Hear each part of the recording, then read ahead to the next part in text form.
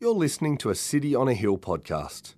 We'd love you to use and share this podcast, but please refrain from editing the content without permission from City on a Hill.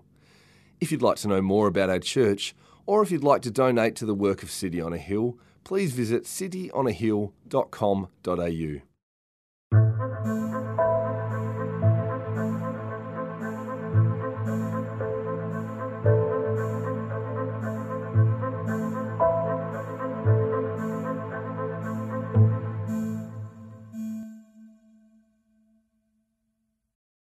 Hi Church, today we're reading 1 Corinthians chapter 15, verses 12 to 34. Now, if Christ is proclaimed as raised from the dead, how can some of you say that there is no resurrection of the dead? But if there is no resurrection of the dead, then not even Christ has been raised. And if Christ has not been raised, then our preaching is in vain, and your faith is in vain. We are even found to be misrepresenting God, because we testified about God that he raised Christ, whom he did not raise, if it is true that the dead are not raised. For if the dead are not raised, not even Christ has been raised. And if Christ has not been raised, your faith is futile, and you are still in your sins. Then, those also who have fallen asleep in Christ have perished. If in Christ we have hope in this life only, we are of all people most to be pitied. But, in fact, Christ has been raised from the dead, the first fruits of those who have fallen asleep.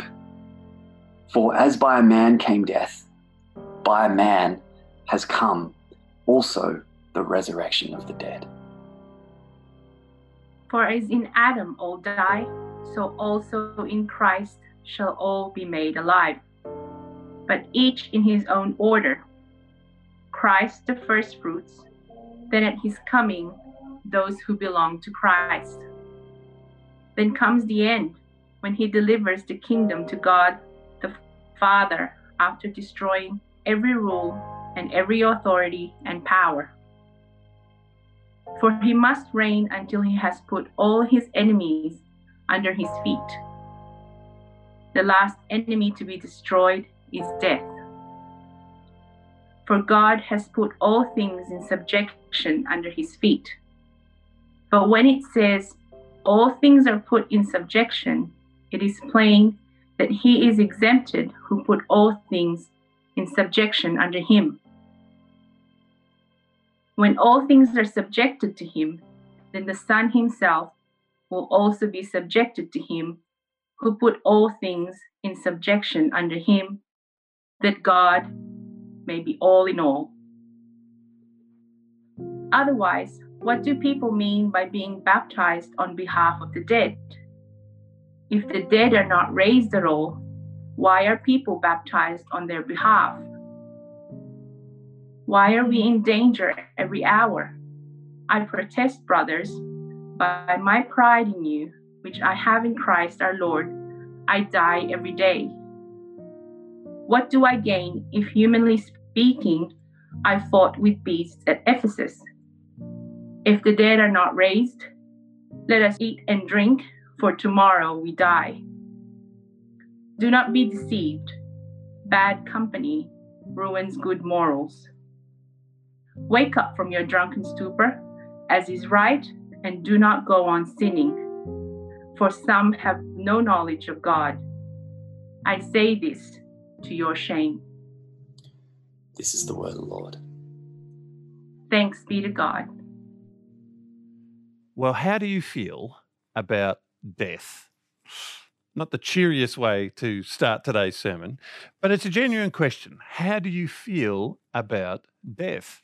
You see, death is one of the great realities that we all face. They say there's only a few certainties in life: death, taxes, and if you're in Victoria, one of those hard-hitting press conferences from Daniel Andrews every day.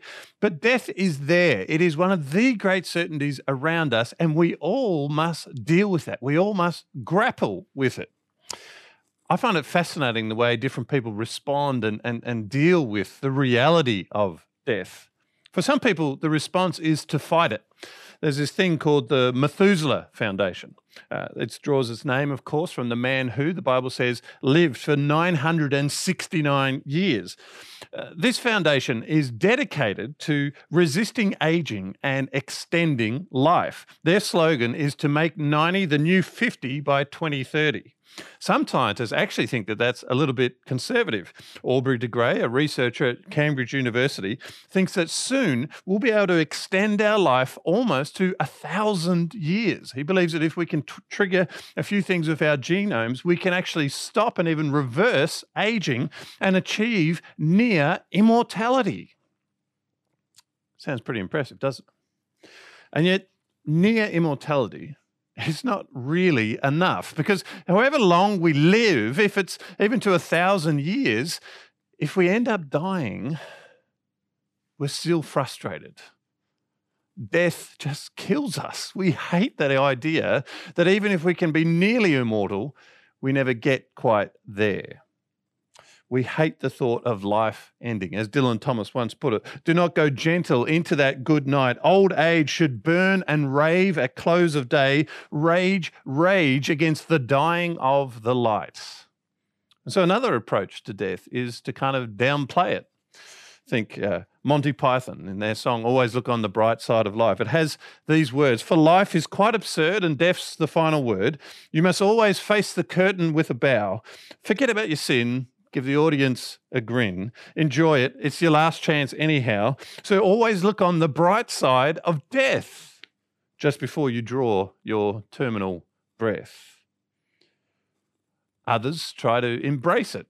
In Buddhism or Hinduism, for instance, the idea is that after death, you return to life in a different form. You're reincarnated. You come back to continue life, to continue being who you are and to improve and get better in this. That's very common among Eastern religions, but there's also a kind of pop psychology version of it here in our own culture as well, in Disney or an Oprah Winfrey style version, where when you die, you just become like this butterfly that people sense on the breeze, or you're watching over your loved ones from a distance. You're still going on as you, just in a different form. For some people, that's all just a bit too touchy-feely, a bit metaphysical, and so they prefer to accept death in all of its brutal reality. There are many people in our world who believe that physical matter and the stuff around us and nature is all there is. There is no supernatural. There is no metaphysical. It's just what we have here. And so in that case, there's nothing beyond death. And any attempt to say otherwise is foolish and infantile. One atheist says this, as much as I would like to believe platitudes like he's in a better place now and I know he's smiling down on us, I see them for what they are and what they represent, attempts to avoid facing the reality of death. I actually think that's pretty insightful, because I reckon the most common response to death in our culture is to try to ignore it, to avoid facing the reality of death. We know it's there, but we just try to keep away from it, just not think about it. I guess that's actually one of the reasons why this year has been so confronting for so many people. I was reading an article in Time magazine the other day about what New York was like at the height of the pandemic. 23,000 deaths in just a matter of weeks. 2 weeks at the start of April where they were getting more than 600 every day. Time magazine focused in on one hospital, Wyckoff Heights Medical Center in Brooklyn. The hospital has a capacity of around 350 beds, and they treated 2,000 COVID-19 patients. 300 died, and 200 hospital staff got infected as well. At one point, they had to set up an improvised outdoor morgue because the hospital morgue was overflowing. The article says there were 3 refrigerated semi-trailers capable of holding more than 150 bodies between them. They were brought in as an emergency solution during the height of the pandemic. The transports often occurred at night to avoid upsetting neighbours of the hospital. You see, we don't want to be faced with the reality of death. We want to put it off to the side. We know that it's there, but we're desperate to ignore it. But what if you could overcome death? What if death wasn't the final word and that there was something after this? And what if the life after this was even better than the life that we have now? You see, that is the Christian promise, that there is life after death, a life that is full and forever, as John Piper puts it.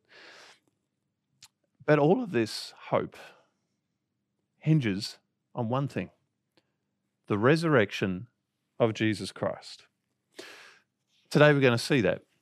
This is really what Paul has been building towards. Last week, you remember, we looked at the first 11 verses of chapter 15, where Paul outlines the historical case for the physical resurrection of Jesus. He was very careful, very specific.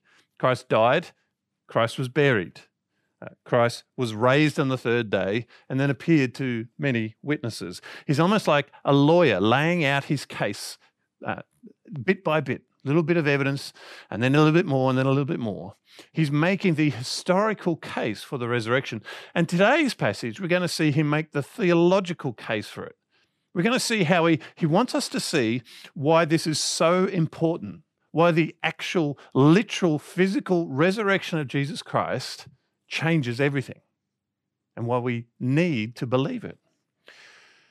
You see, it turns out that there were some people in Corinth who denied it.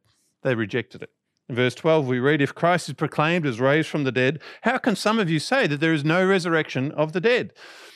You see, Paul is stating the historical case for the resurrection because he needs to. There are people in the church who don't believe in it. They don't believe that Jesus rose from the dead. They don't believe that anyone else will either. Now, there's probably a couple of reasons for this. Firstly, it's because it's a miracle. It's not standard practice for people to just rise from the dead. And so when they hear the story of Jesus, they just find that extraordinary. It's a miracle. Now, it's important to note this because some people think that ancient people were just kind of a little bit gullible. They didn't understand science, and so that they were kind of believed anything. But that's not actually true.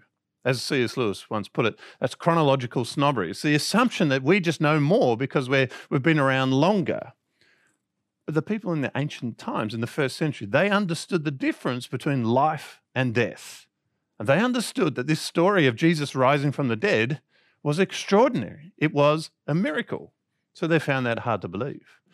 But there's a second reason too, and this is arguably even more significant. It's not just that they found it hard to believe, it's that they didn't actually want to believe it. The culture of Corinth, you see, was heavily shaped by the Greeks, and the Greek philosophers had a very low view of the physical world around us. They thought that the body was inferior to the soul, and the goal of all philosophy and all religion was to escape the prison of the body. As Anthony Thistleton puts it, the Greeks often viewed the release of the soul from the body as a welcome liberation. The physical was left behind as the self became pure spirit. And so for the Greeks, the idea of anyone rising physically from the dead wasn't just hard to believe, it was something that they didn't want to believe. It wasn't something that they were looking for. As N.T. Wright summarizes, nobody in their right mind, thought the Greeks, having got rid of the body, would want it or something like it back again. Now, clearly this thinking had infiltrated the church. Paul actually hints at this later on in verse 33. He says, "Do not be deceived. Bad company ruins good morals." Now, that sounds a little bit like something your dad would say when you're a teenager, but Paul's making a very serious point. You see, these guys inhabited an intellectual and a philosophical world and a culture that despised the physical. And so they spurned the resurrection of Jesus. It was awkward and embarrassing to believe something like this. And so lots of the Corinthians had apparently just kind of jettisoned it from their beliefs. Now, I wonder if that sounds familiar. You see, the issue that Paul was facing in Corinth is actually quite familiar to us as well. There's lots of people in our world today who would dismiss the resurrection. They ridicule us for believing in it. That might be on intellectual grounds. It's just not possible. a scientist might say, or it might be on philosophical grounds, similar to the Greeks. There's lots of people who prefer the idea of a non-physical, purely spiritual existence beyond the grave. Either way, it seems outrageous to believe that Jesus was rose from the dead. It's a little bit like believing in Santa Claus or something like that. And so it's tempting as Christians, as churches, to modify our beliefs and to make them sound more intellectually acceptable or philosophically sophisticated. You actually see this in plenty of churches today. There's lots of places that would just flat out deny the physical resurrection of Jesus. They might say that he rose in some spiritual sense, but that's really it. Just consider Bishop John Shelby Spong. He writes, "I do not believe that the resurrection had anything to do with the physical resuscitation of a deceased body. Instead, he believes it was a transcendent metaphysical experience. Anything more than that is seen as a misinterpretation of the ancient writers." John Dominic Crossan writes this: "When the gospel writers spoke about the resurrection, they were not speaking literally, but symbolically, and we are now dumb enough to take them literally." That's what he's saying. He's saying, you're dumb if you believe the physical resurrection of Jesus. But Paul would object. He is at pains throughout chapter 15 to describe and defend the resurrection of Christ as physical and tangible and literal. Jesus died, Jesus was buried, and Jesus rose again. The same person that we saw up on the cross, who was wrapped in linen in the grave, got out of that grave to a new life. And he wants us to understand why this is so important. Really, his whole ministry hinges on this. It stands or falls on this. Everything is at stake here for Paul. Look at what he says in verse 14. "If Christ has not been raised, then our preaching is in vain and your faith is in vain." It's all just a waste of time. In fact, it would mean that I'm a liar. Verse 15, "We've even been found to be misrepresenting God because we testified about God that he raised Christ, whom he did not raise, if it is true that the dead are not raised." He's saying, I preached all this time that God raised Jesus from the dead, and if that didn't happen, then I'm a liar. In fact, I'm a charlatan. I'm responsible for giving people false hope. If there's no resurrection, verse 17, your faith is futile and you are still in your sins. God's judgment hangs over you. And there's no hope for anyone who's already died. Verse 18, "Those who have fallen asleep in Christ have perished. They're lost forever. And everyone left behind is wasting their time." Verse 19, "If in Christ we have hope in this life only, we are of all people most to be pitied. If, however, Christ did rise from the dead, then everything changes." Verse 20, "If Christ has been raised from the dead, he is the first fruits of those who have fallen asleep." Now, there's a lot in this little passage, but I think the key to understanding it actually comes in the next couple of verses. Verse 21, "For as by a man came death, by a man has come also the resurrection of the dead. For as in Adam all die, so also in Christ shall all be made alive." See, what Paul is trying to show in this passage, he's trying to show us where death comes from and how death can be overcome. And at the heart of it are two men, Adam and Jesus Christ. And to understand what Paul's trying to say here, we need to understand the role that these two men play in the great story of humanity. So for the next 5 or so minutes, I'm going to do a little theology here, a bit of a lecture almost. Now, sometimes I do that just as a tangent, but really this is fundamental to understanding all of this stuff. What we have here is what theologians call the federal headship of Adam and Christ. That's a fancy term that basically means that these two men were chosen by God to represent a whole group of people, to represent humanity. Now, we might not be familiar with that term exactly, but a helpful analogy I read during the week was from the world of sport. That might help us understand what's going on. If you think of a football team, They represent the city that they come from. We rise or fall on their fortunes. Taking it further, an individual player can represent a team. When they score a goal, the whole team benefits. If they give away a penalty, the whole team suffers. That's kind of how it works with Adam and with Christ. God established them as the federal heads of humanity, the representatives of humanity as a whole. This means that their actions have the power to affect everyone else. We rise or we fall on their choices. That's what we need to understand when you see these two in the Bible. You've got to grasp the jeopardy, the possibility, the drama whenever we see these two figures through the Bible. And first of all, we see Adam. He's the first human in the Bible. And in Genesis 2, God gives him instructions for how to live. Verse 17, the Lord God took the man and put him in the Garden of Eden to work it and keep it. And the Lord God commanded the man, saying, You may surely eat of every tree of the garden, but of the tree of the knowledge of good and evil you shall not eat, for in the day that you eat of it, you shall surely die. Adam is being given a choice to obey or to disobey. Now, the specifics might seem a little strange to us, like what's the deal with the tree? But it actually points to something bigger. God is asking Adam to trust that he knows what is good and that what God defines as good is actually the very best thing for us. He's asking Adam to obey by trusting that God is good. Now, see the stakes here. If Adam obeys and does the right thing, then all of his posterity, all of his descendants will be blessed. But if he disobeys, we will all die. It all hangs on Adam. Well, sadly, tragically, Adam did not obey. In Genesis 3, we see that he and his wife Eve disobeyed God rather than trust that what God defines as good was best for them. They seek to define right and wrong for themselves, and death is the consequence. A death that is spiritual, physical, and has the potential to be eternal. First, we see the spiritual death. As soon as they eat, Adam and Eve are changed. They feel shame at their nakedness, we're told. That's because they realize that they are no longer secure.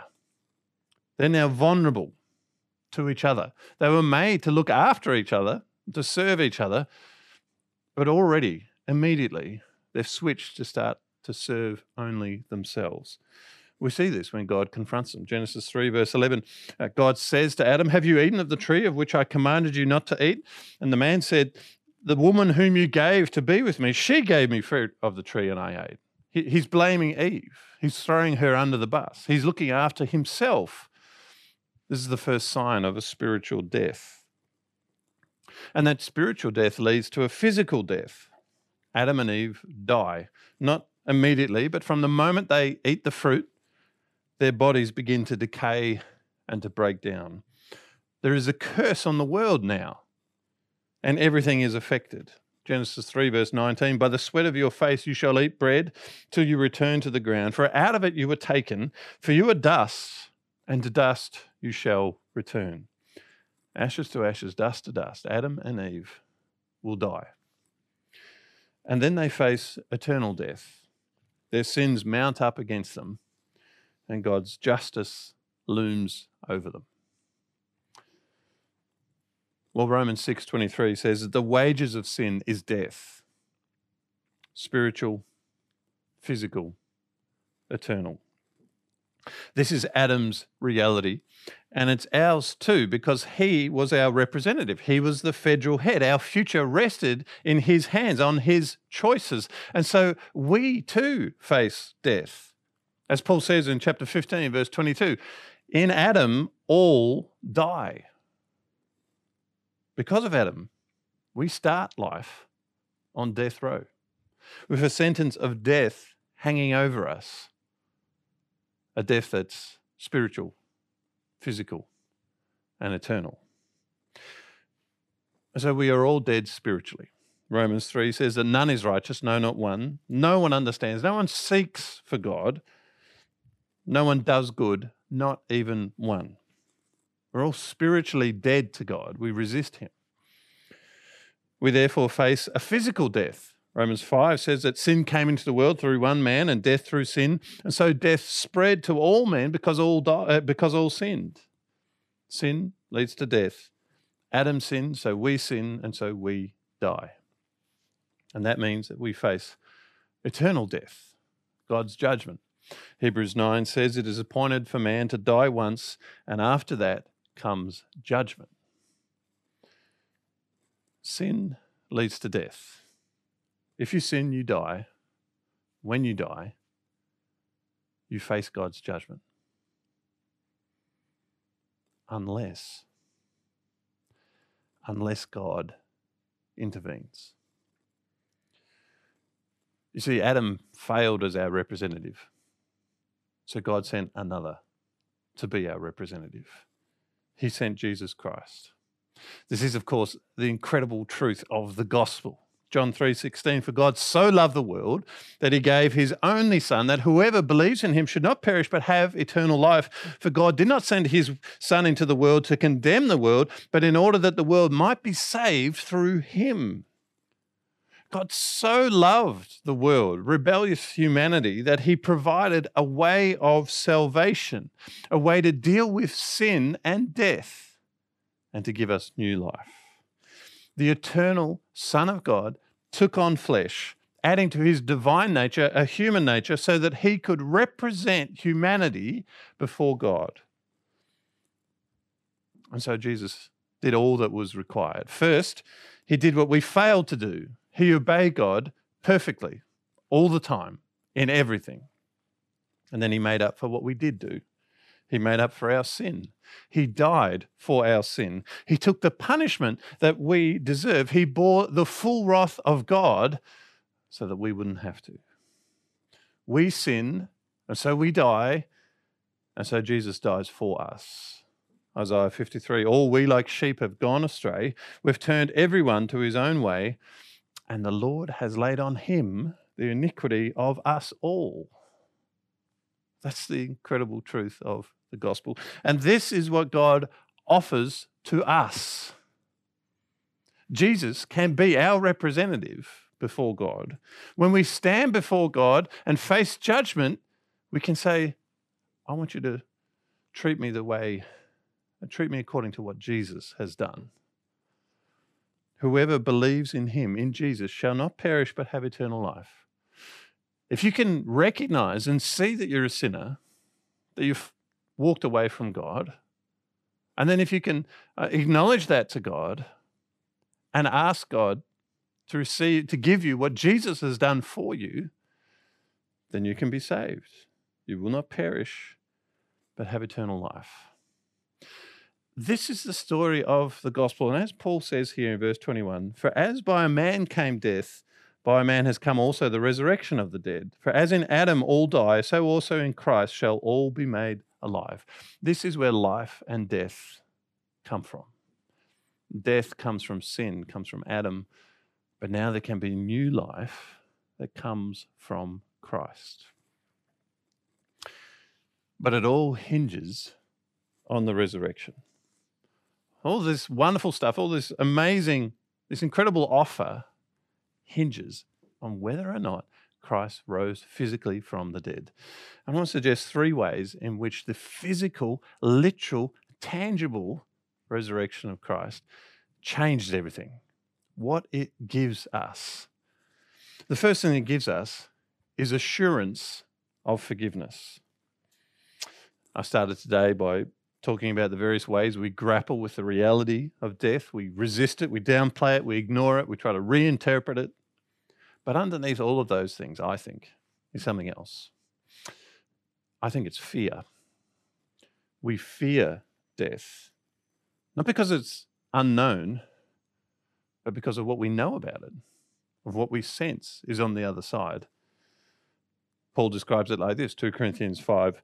We must all appear before the judgment seat of Christ, so that each one may receive what is due for what he has done in the body, whether good or evil. We fear death because we fear God's judgment. And we should. But in Christ, we know that we can be delivered from that judgment. We can know that we are forgiven, that Christ, our representative, has done everything that was needed. He's done what we couldn't do, and he's made up for what we did do. But we can only be sure of this if Jesus rose from the dead. You see, Jesus died for sins, but the only way that we can know that he was successful is if he didn't stay dead. He must rise from the grave. Do you see the logic here? Sin leads to death. That's God's judgment on sin. Jesus died for our sin. He took God's judgment for our sin. But if he stays dead, then that would indicate that God's judgment was still over him and therefore over us.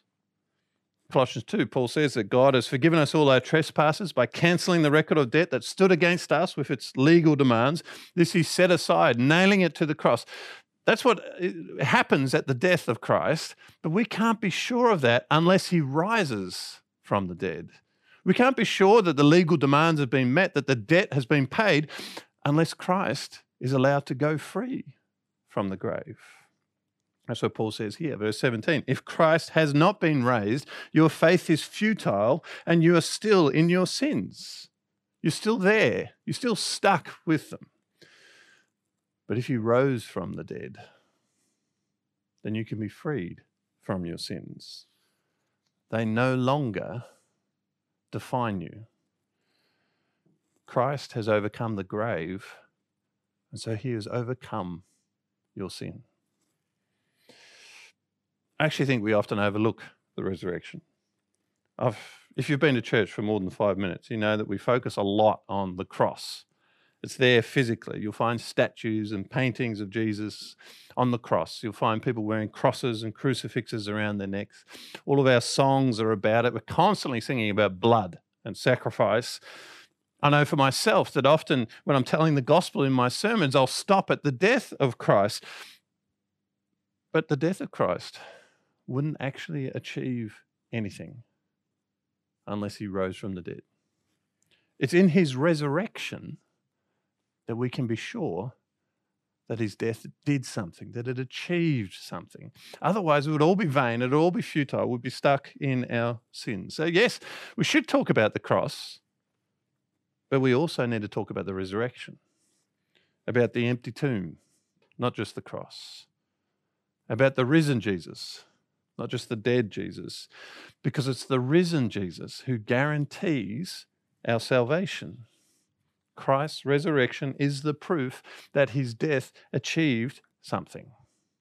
In that, in his resurrection, we can have assurance of God's forgiveness.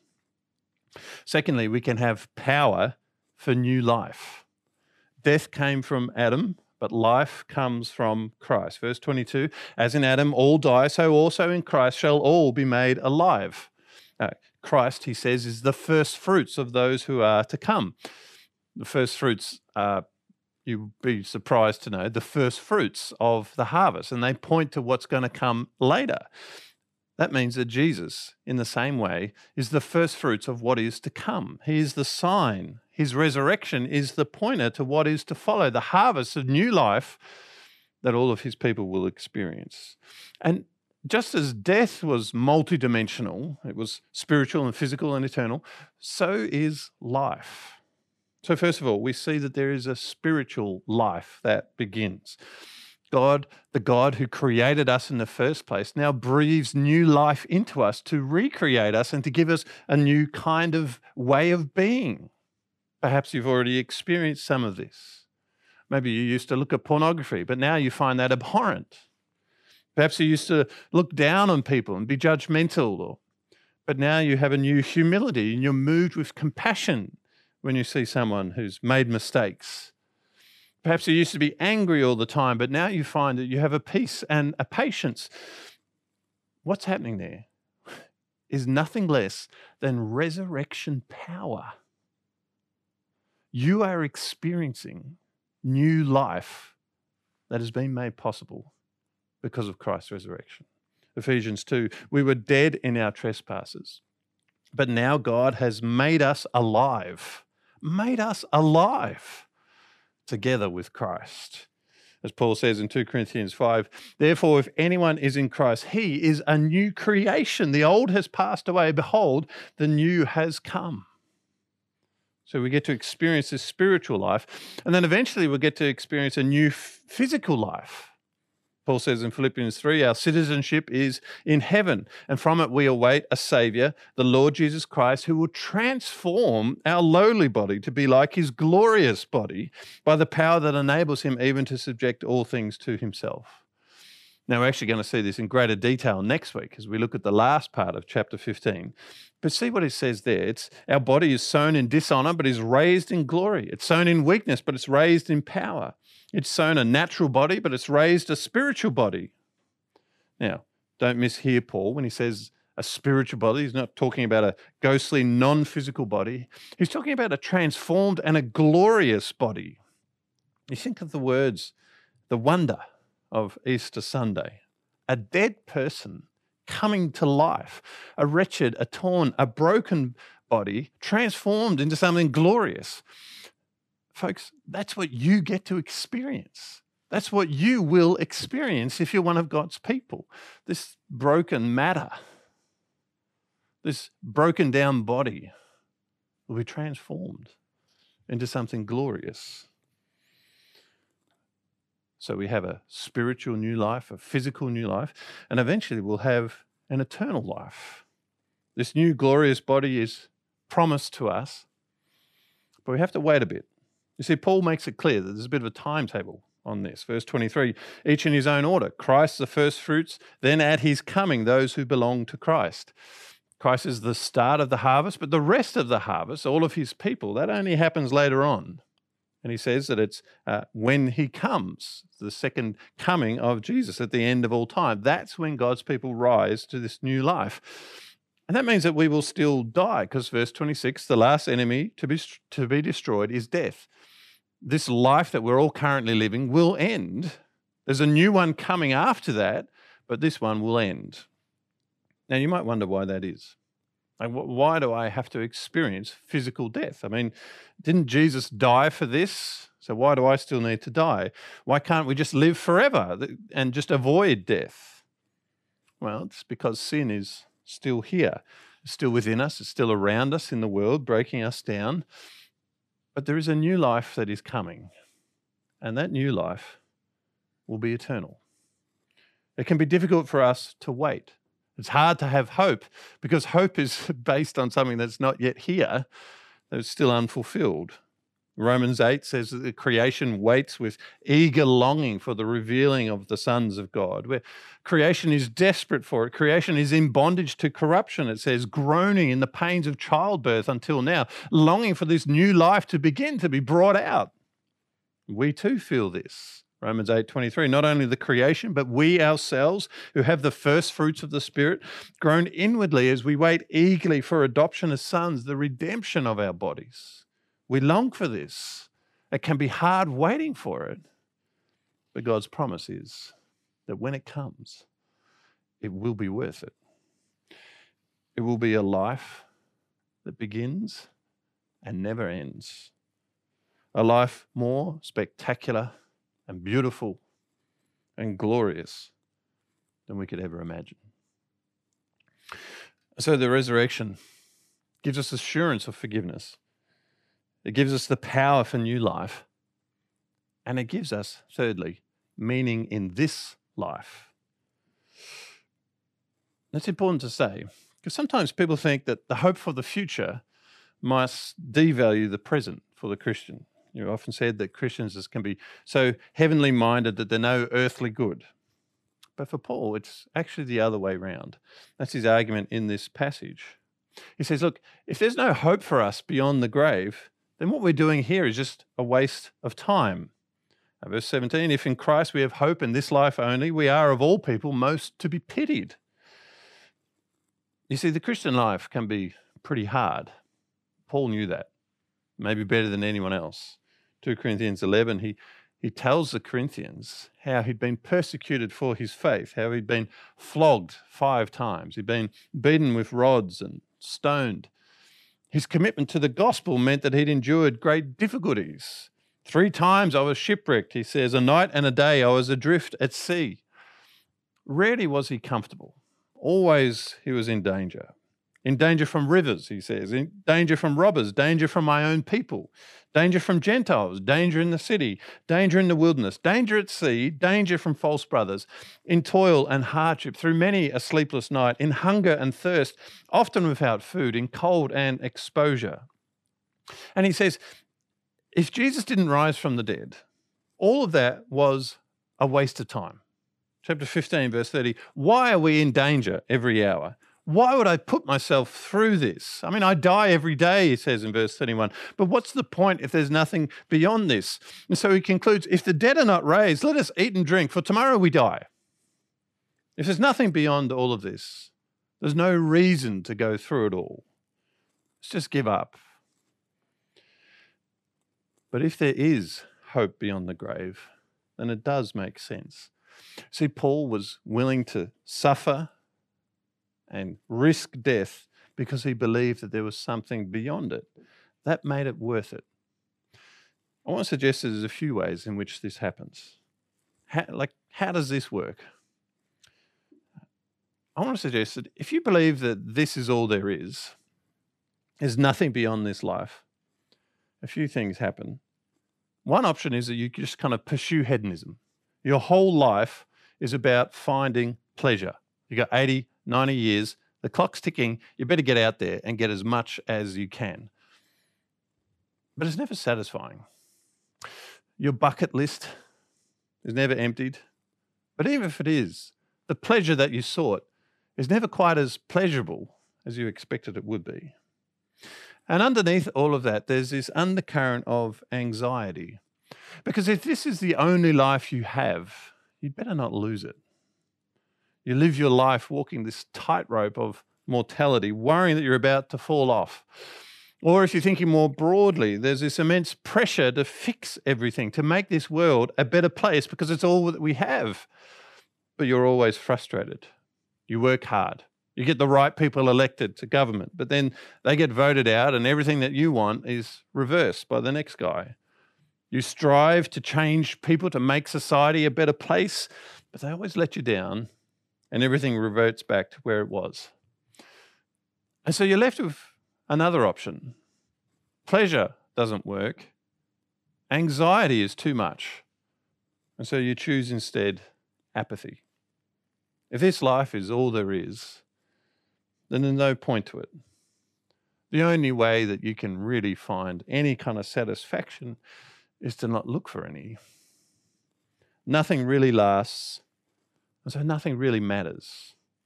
Not achievement, because what you do will be undone. Not fame, because you will be forgotten. And even if you're not, you won't be there to hear people sing your praises. Nothing lasts, and so nothing matters. But the hope of the resurrection changes all of that. First of all, it changes your pleasures.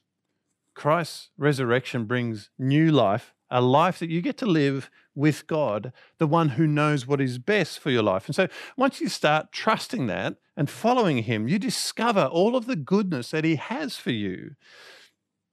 Everything begins to taste better. All of your old pleasures suddenly taste better.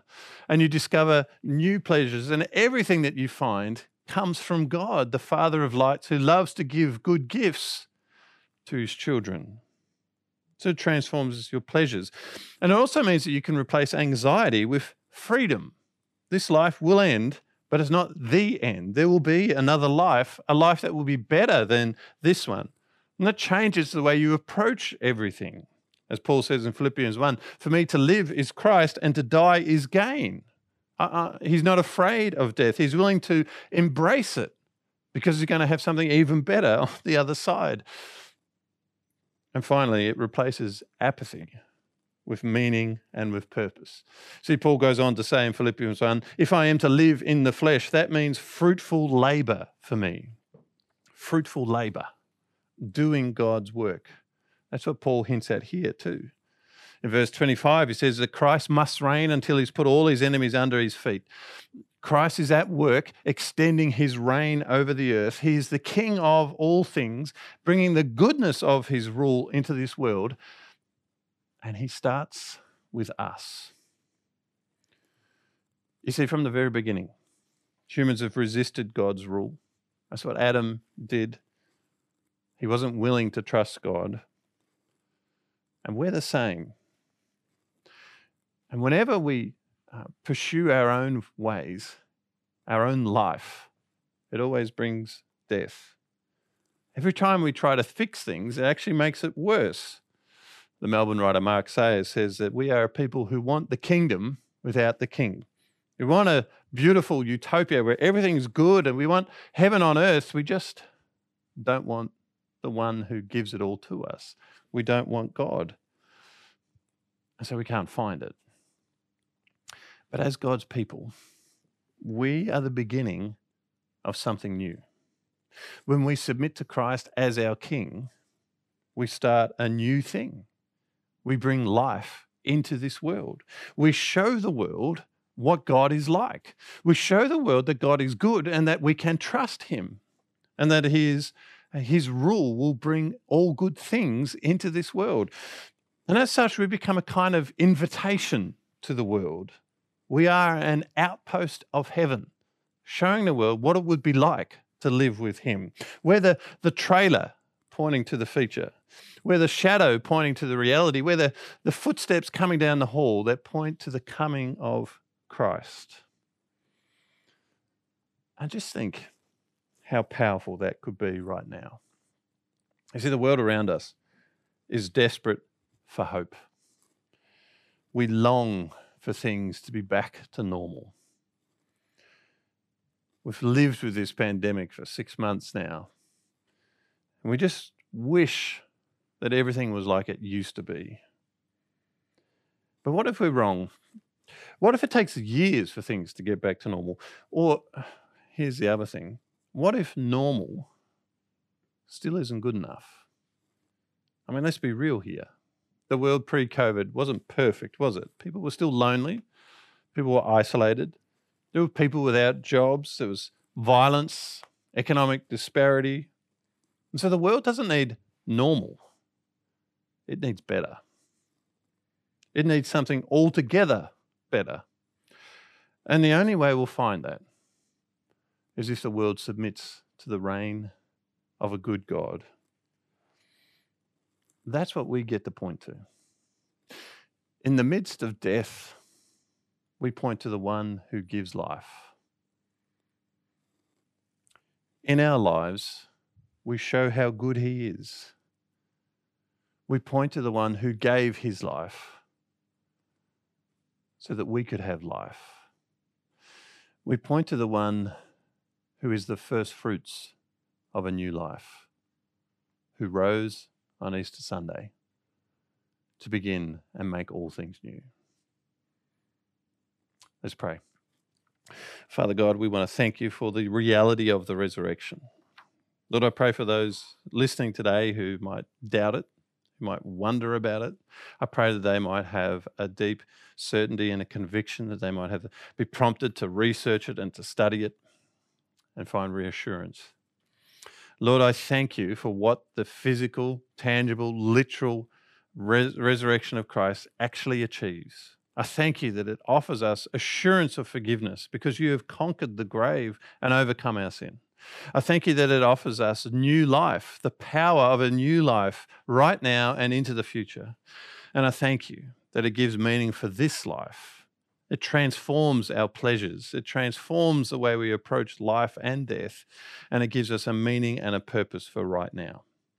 Lord, I pray that we might be a people who point to the good rule of God in this world, and that we might invite others to experience that they might taste and see that you are good as they see us. In Jesus' name we pray. Amen. Thank you for listening to our podcast. If you'd like to know more about our church, or if you'd like to donate to the work of City on a Hill, please visit cityonahill.com.au.